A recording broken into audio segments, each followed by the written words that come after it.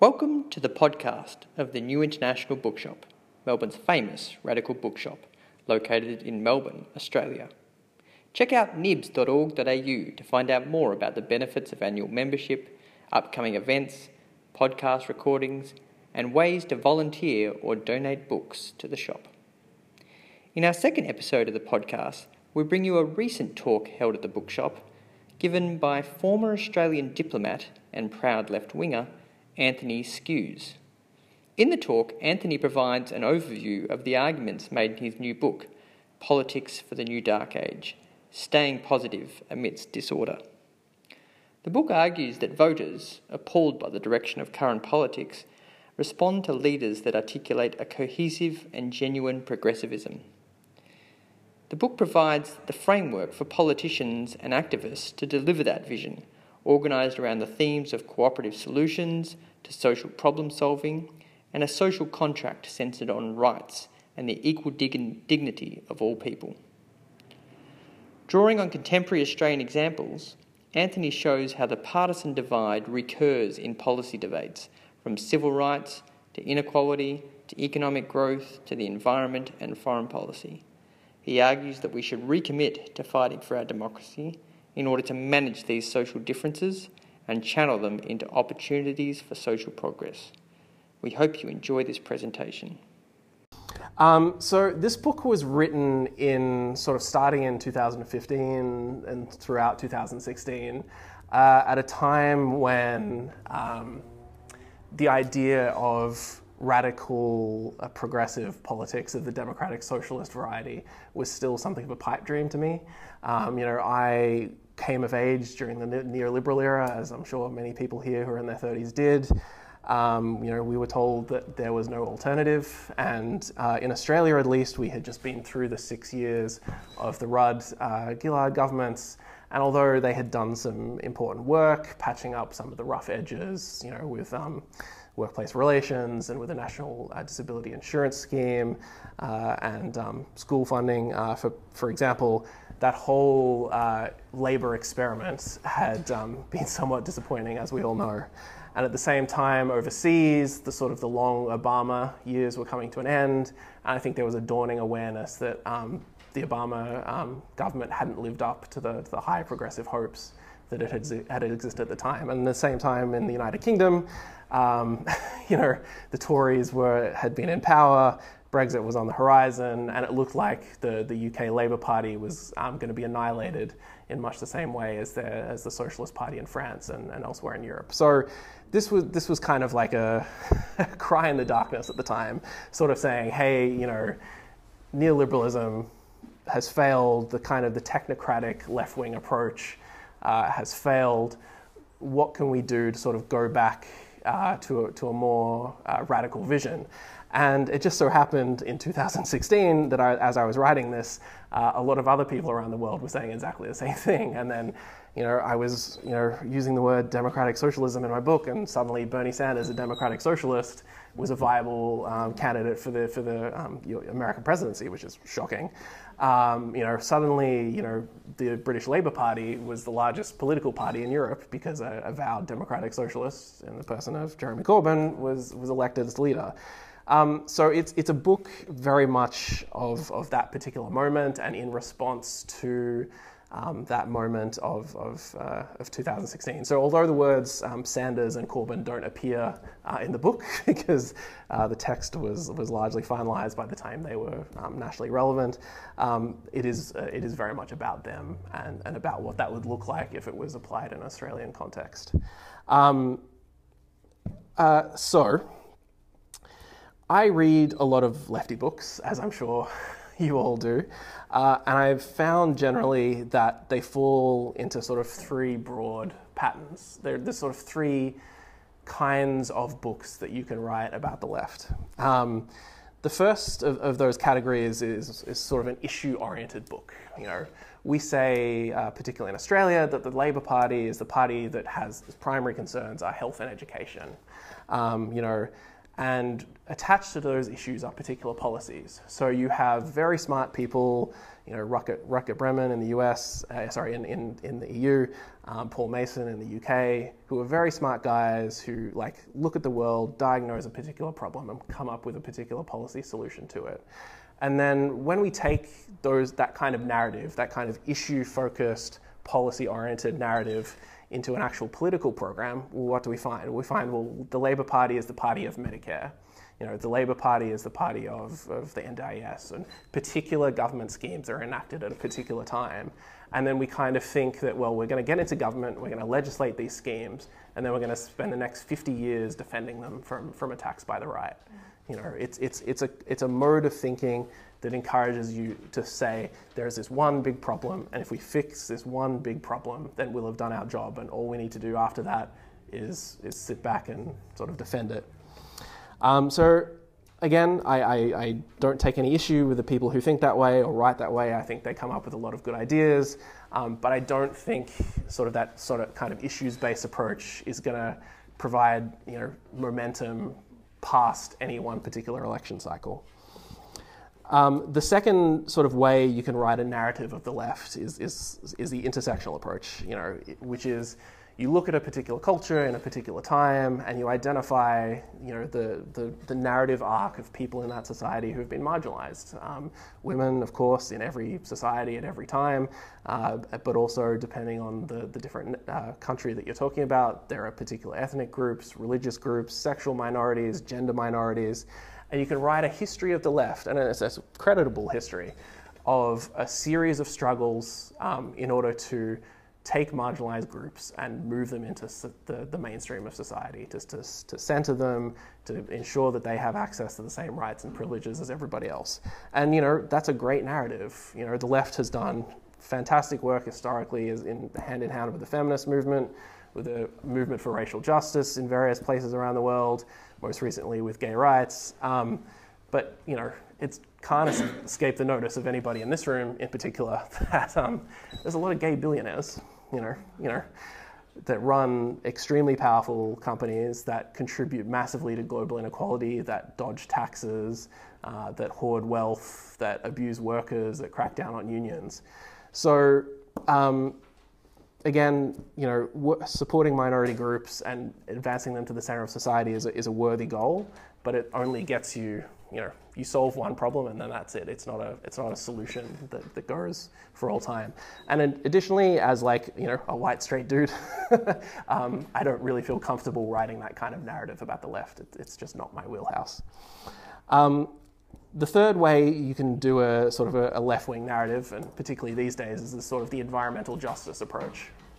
And this I would recommend for anyone who hasn't read it before, Naomi Klein's book, This Changes Everything, because it is the best sort of encapsulation of the argument that I've seen, where you sort of make the argument about why the environment matters and why changing the environment implies changing the structure of capitalist society.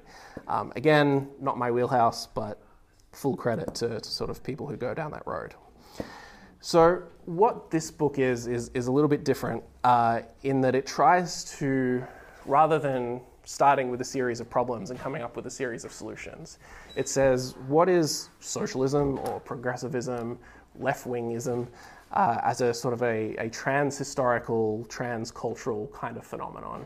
What is it that unites every leftist movement in history philosophically that makes them similar and different from the right wing in a way that we all immediately recognize one another as progressives and right-wingers immediately recognize each one as right-wingers, despite the fact that the policy positions that we support and the problems that we're trying to solve differ from time to time and from place to place.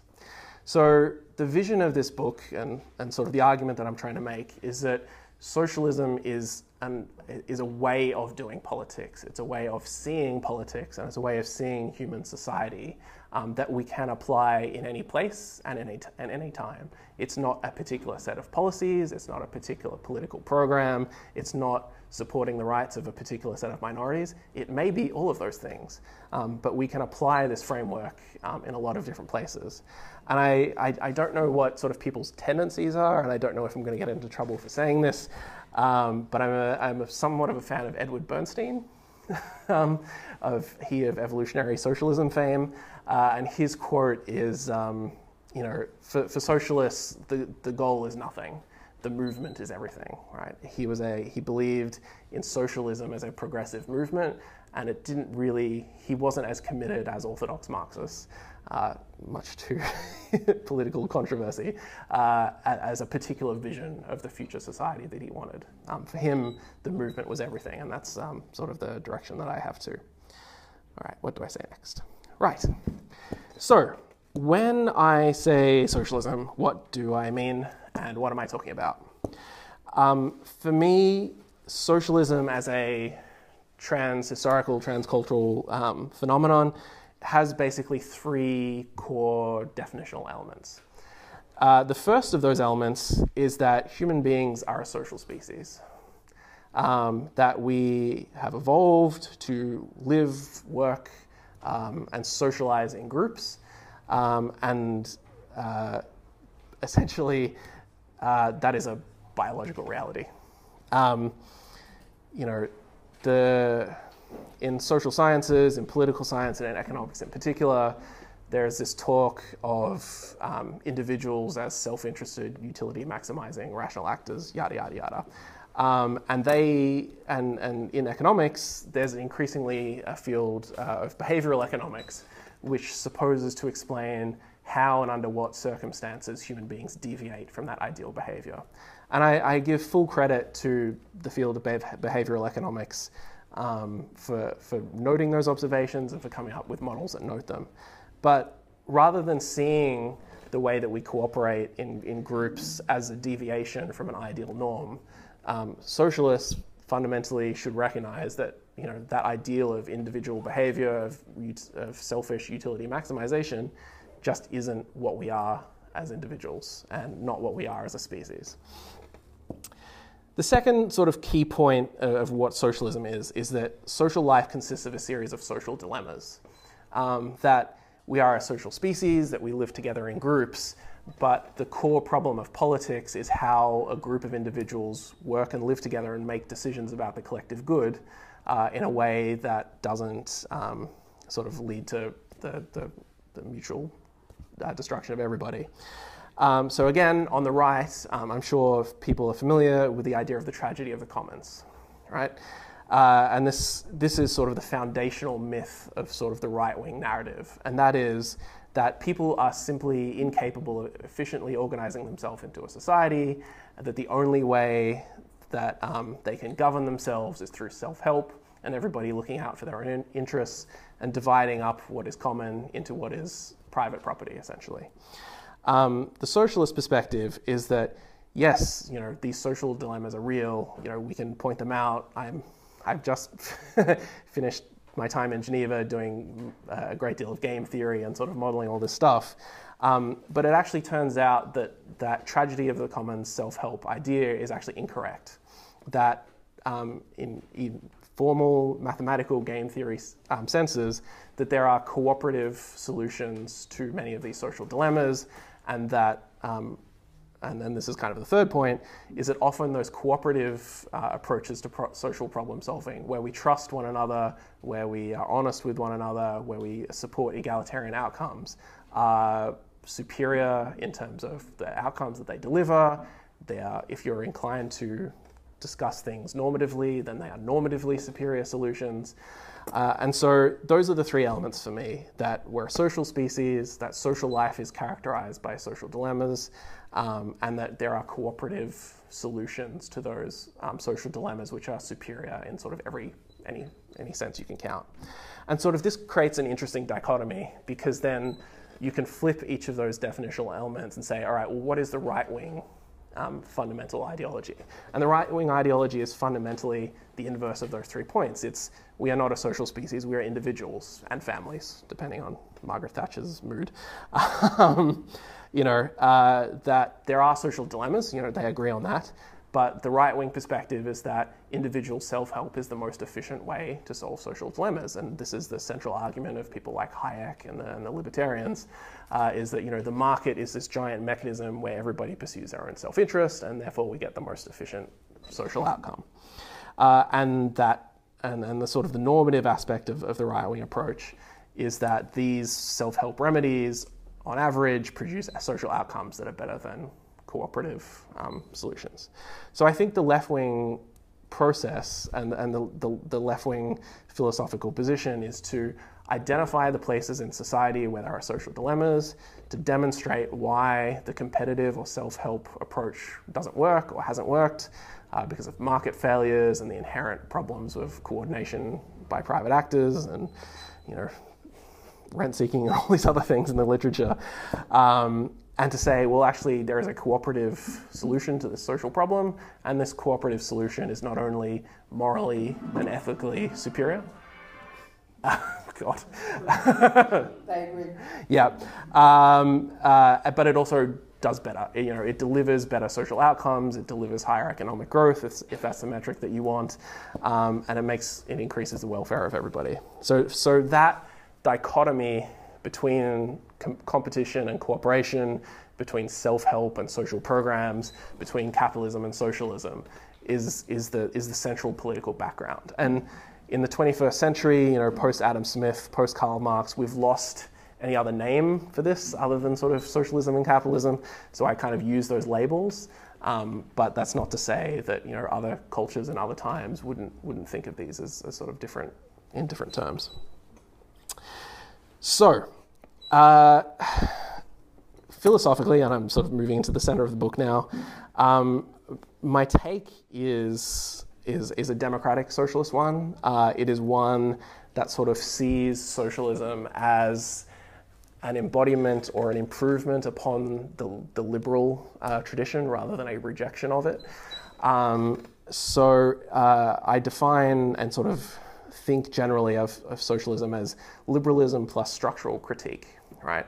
We take on board the sort of the core philosophical assumptions of Locke and Rawls and all these people, but we say the individualizing perspective that is embedded in that approach isn't sufficient to solve these social dilemmas, and we actually need to think about populations structurally and cooperatively in order to get to where we want to go. So the book itself spends several of the early chapters sort of running through the basics of a liberal social contract approach, and I understand that that's something that lefties generally don't like to think about very much.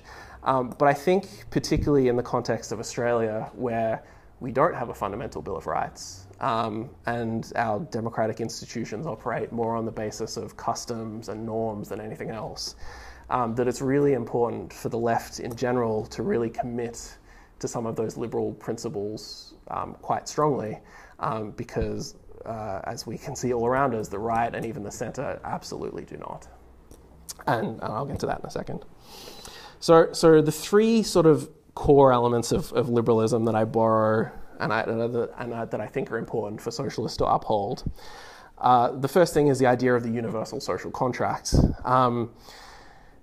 One of the sort of the core components of liberalism is that it is a universal tradition, that we do not think of ourselves as workers and capitalists that are locked in an antagonistic struggle against one another, but rather we are united as human individuals, as members of a universal society. And this is where the sort of intersectional approach and the approach of looking at the rights of minorities is of particular use, because I think the fundamental object of any progressive movement should be to ensure that every member of society is treated to the full and equal dignity under the social contract that they're entitled to. And I think the core area, and I talk about this in the book, one of the core areas where Australia is very much not upholding this is in the area of Indigenous rights. I think if you look over the last 20 years of Australian policy, if not the last 200 years, or especially over the last 200 years, we have not seen the traditional inhabitants of this continent as full and equal members of the Australian social contract. That we have, in many cases, treated them with an extreme degree of paternalism and essentially not recognized their voice as equal citizens. And so, I think we can talk about redistribution, we can talk about inequality, we can talk about all these high-level economic issues, But if there are people in your society that are not treated with the full and equal dignity that they deserve as full citizens of your country, then that's the problem that you need to solve first. The second sort of core liberal commitment is the embrace of radical democracy. And this is to say, not only is every citizen of your society entitled to equal dignity and equal respect, but also that we trust that they are the best, again, I have to be careful with my words here, they are best able to make decisions that affect their own lives. And at an earlier stage of drafting this book, its working title was actually The Anti-Utilitarian.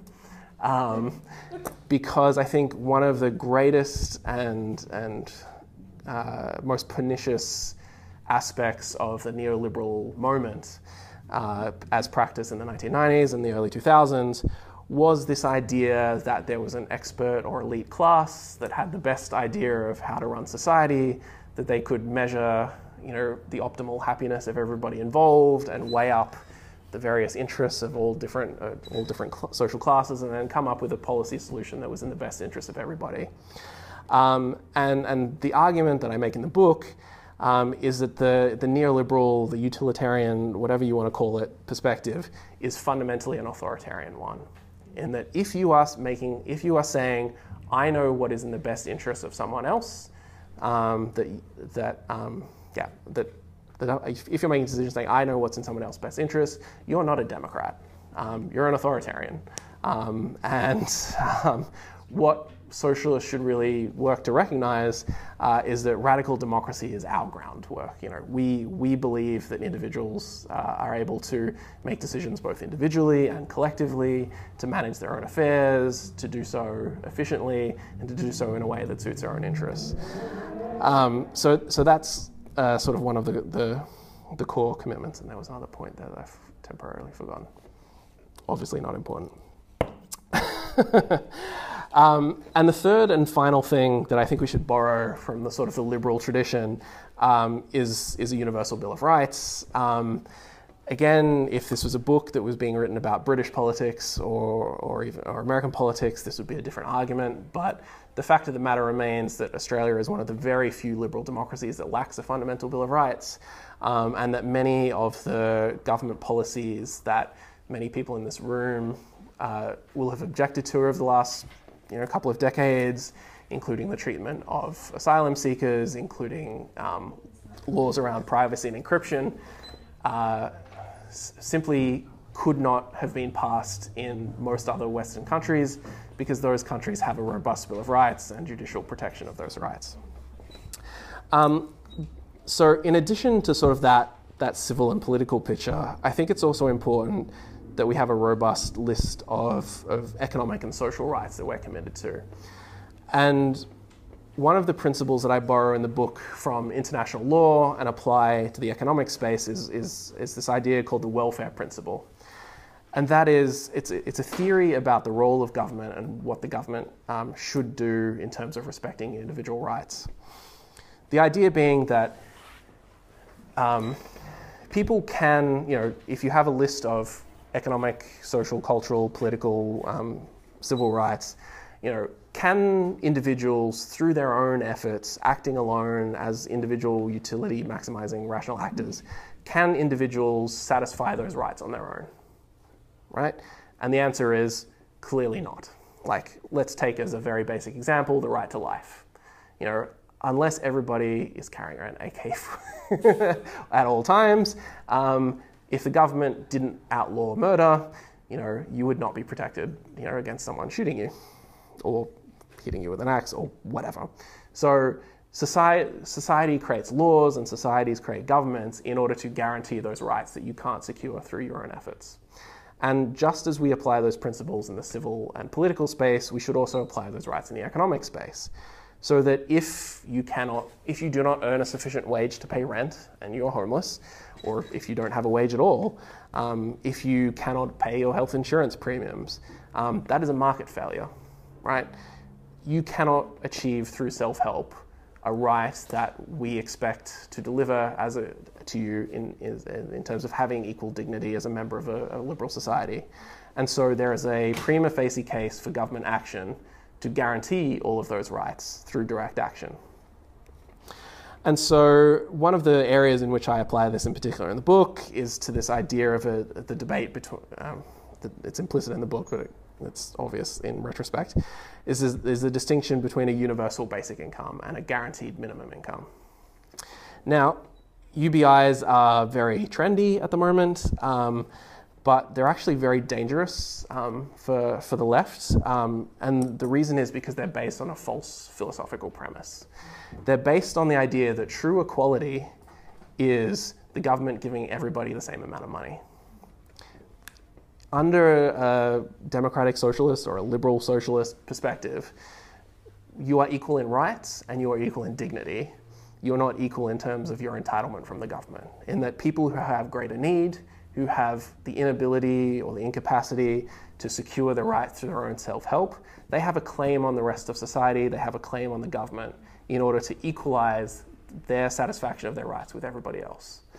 And the argument that I make in the book is that our failure as a society to guarantee housing to everybody, to guarantee education to everybody, to guarantee healthcare and a living wage and a meaningful income to every citizen is actually in point of fact a denial of their equality as citizens under the social contract. That in a sense that if you are not guaranteeing someone their equal rights, in most important respects, you're not treating them as a fellow citizen. So those are the three important sort of liberal takeaways. And then on top of that, in sort of the second half of the book, I sort of go into the inequality space in terms that are very familiar to the debate now, but were more novel at the time, and sort of talk about why critiquing the structure of society matters, because there are a lot of different ways that we can meet individual rights. And in fact, one of the arguments that the right will make is that they'll say, yes, of course, we believe in individual rights, we believe in universal membership of the social contract, but the most efficient way to deliver universal healthcare, for example, is a fully marketized system. And so the debate becomes a debate about means rather than ends. And they say, yes, of course we believe in these rights, of course we believe that, et cetera, but we just differ on ends. And so the second half of the book is really an argument as to why the self-help, individual, marketized approach to solving social problems is inefficient in delivering the outcomes that we want, is unable to guarantee the fundamental rights that we would expect people to have under a universal social contract. So, there's a bit of a deep dive there into the literature on inequality. This is all sort of common knowledge at this point, but the fact of the matter is that economic inequality is toxic for a liberal society at almost every level. Even if your perspective is one of sound economic management, I think even the IMF has published a ton of papers at this point showing that the more unequal your society is, the more unstable your economic growth is, the more likely growth is to end, the more likely it is to reverse, the more likely it is to go backwards. And the point is not that sort of more equal societies grow faster, it's that they grow faster over longer periods of time because they're more stable and they're more resilient. The more important aspect of that, because economic growth is not everything, obviously, is that inequality is socially corrosive. And this, of course, is the work by Wilkinson and Pickett in The Spirit Level and their other published work, where they basically point out that because we are a social species, because we are evolved to live in these relatively egalitarian social frameworks, the existence of hierarchy is actually extremely corrosive to individual well-being. And it's not just corrosive to individual well-being at the lowest levels of the income scale. It's not just that being poor is costly, because of course it is. The social stress created by poverty is a huge contributing factor to the perpetuation of poverty. And obviously, inequality generates poverty. But what Wilkinson and Pickett have showed, and I think to their credit, is that social corrosion infects the whole of the social structure. that if you're a middle-class person in a highly unequal society, your basic life outcomes in sort of very highly measurable ways, including life expectancy, and overall quality of life, are going to be lower than someone who is poorer but living in a more equal society, because the existence of hierarchy itself is stressful and corrosive to individual well-being. And then there is, of course, the political aspect to all this, which we've kind of been living through the last 3 years, where we've seen that the greater that social inequality rises, the less political cohesion there is, the less social cohesion there is, the less social trust there is, and there's this often quoted maxim that fascism is liberalism in decay, and we have definitely been witnessing that the last several years. I also talk not just about material inequality, but I also talk about more abstract inequalities. Equality of opportunity is a phrase that is widely misused, but it is an important form of equality to consider, because we don't merely distribute material goods and income, we also distribute the probabilities of income. And when we talk about opportunity, what we're talking about is the probability of your life status improving. There's a chapter after that that talks about risk, which is the inverse of opportunity, in the sense that a risk is a probability of your life circumstances degrading over time. And the argument that I essentially make is that it's important to have holistic social programs, not only to socialize income and wealth and all these other material goods, but we also need to socialize opportunity, and we also need to socialize risk. And the way that we do this is through universal public education systems and through universal public healthcare systems. Now, we in Australia in particular, we like to think that we have relatively robust social programs, and certainly on many measures we do better than some other countries. But the reality is that, somewhat sneakily, John Howard and the long Conservative government essentially succeeded in creating a two-tiered social safety net in Australia for most essential social services. And we are largely dealing with the consequences of that politically and economically and socially today. Compared to most OECD countries, we have one of the highest rates of private education in the world. There are reasons for that, including the high levels of Catholic education, but even so. Likewise, in the healthcare sector, we have one of the highest rates of private health insurance in the world. And despite the fact that overall we pay much less for healthcare than the United States, as a percentage of income, Australians as individuals pay just as much out of pocket as their American cousins. So the reality is we've created a stratified system, and that stratification is self-reinforcing and evolves over time to become worse and worse in the absence of government action. Because when you have families of low socioeconomic background crammed into the public school system, where you have people who have high stress and low income jobs and perhaps recurrent health problems crammed into the public healthcare system, of course, the impression that most people get is that those systems are worse systems that cater poorly to the worse off. And so we see this social segregation happening, that middle-class parents send their kids to middle-class schools, and they visit middle-class hospitals, and they get a pretty decent standard of life. But the social and economic costs of them doing that, the additional stratification that it creates, is toxic not only for them, but for everybody below them on the social ladder as well. So those are the sort of the core dimensions of redistribution that I talk about. And then just to wrap things up, I sort of go into an argument towards the end of the book, sort of asking why this has happened, and basically boil it down to a problem of capital and labor, because we've all read our Marx. And I developed this analogy where I treat the two the two as being equivalent in some sense. So traditionally, we think easily enough of unemployed people as sort of being wasted workers. This is not my language, but this is sort of the way that sort of society as a whole generates its policies. That the more people that are employed, the more economic growth we have, and the more efficient the market, and that unemployed people are in some sense an inefficiency or a drag or a waste. And I don't think it would sort of upset very many people for me to say in this room that sort of the history of the state for the last 200 years has basically been a process of capital using the state to discipline labor, to adopt extremely coercive mechanisms in order to force people out of unemployment and into work in order to increase the efficiency of production or whatever. The analogy that I develop in the book is that, well, that's not great, but we need to apply the same lens to capital. And in the sense, wealth is wasted capital. That if someone is hoarding wealth above a certain, whatever arbitrary kind of limit you can dream of, that's capital that's not being employed productively. If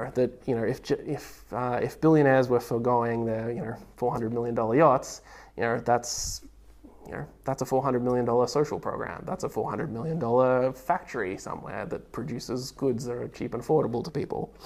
And yet, wealth is not treated with the same level of discipline or harshness as unemployed labor is.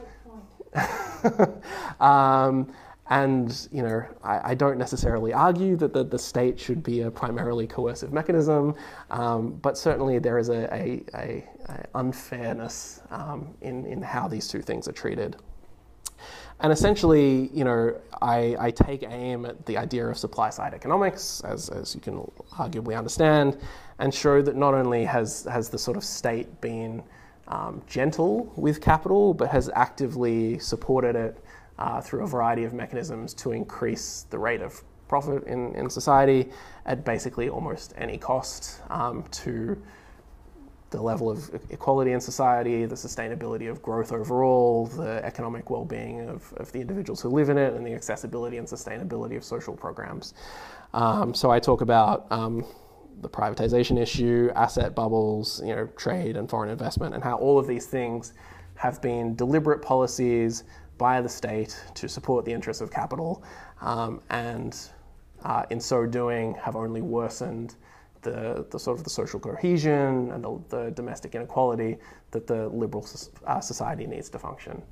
And I don't think it would surprise anybody to sort of draw the implication that the combination of these policies over the last 20 years has led to the current moment of political disorder, that the collapse of trust in institutions, the directionlessness of our political parties, the complete lack of trust in expertise, and quite frankly, and knowing lots of bureaucrats myself, the absolute contempt with which bureaucrats and elites hold the public, and their views of democracy generally, as we know, are pretty poor.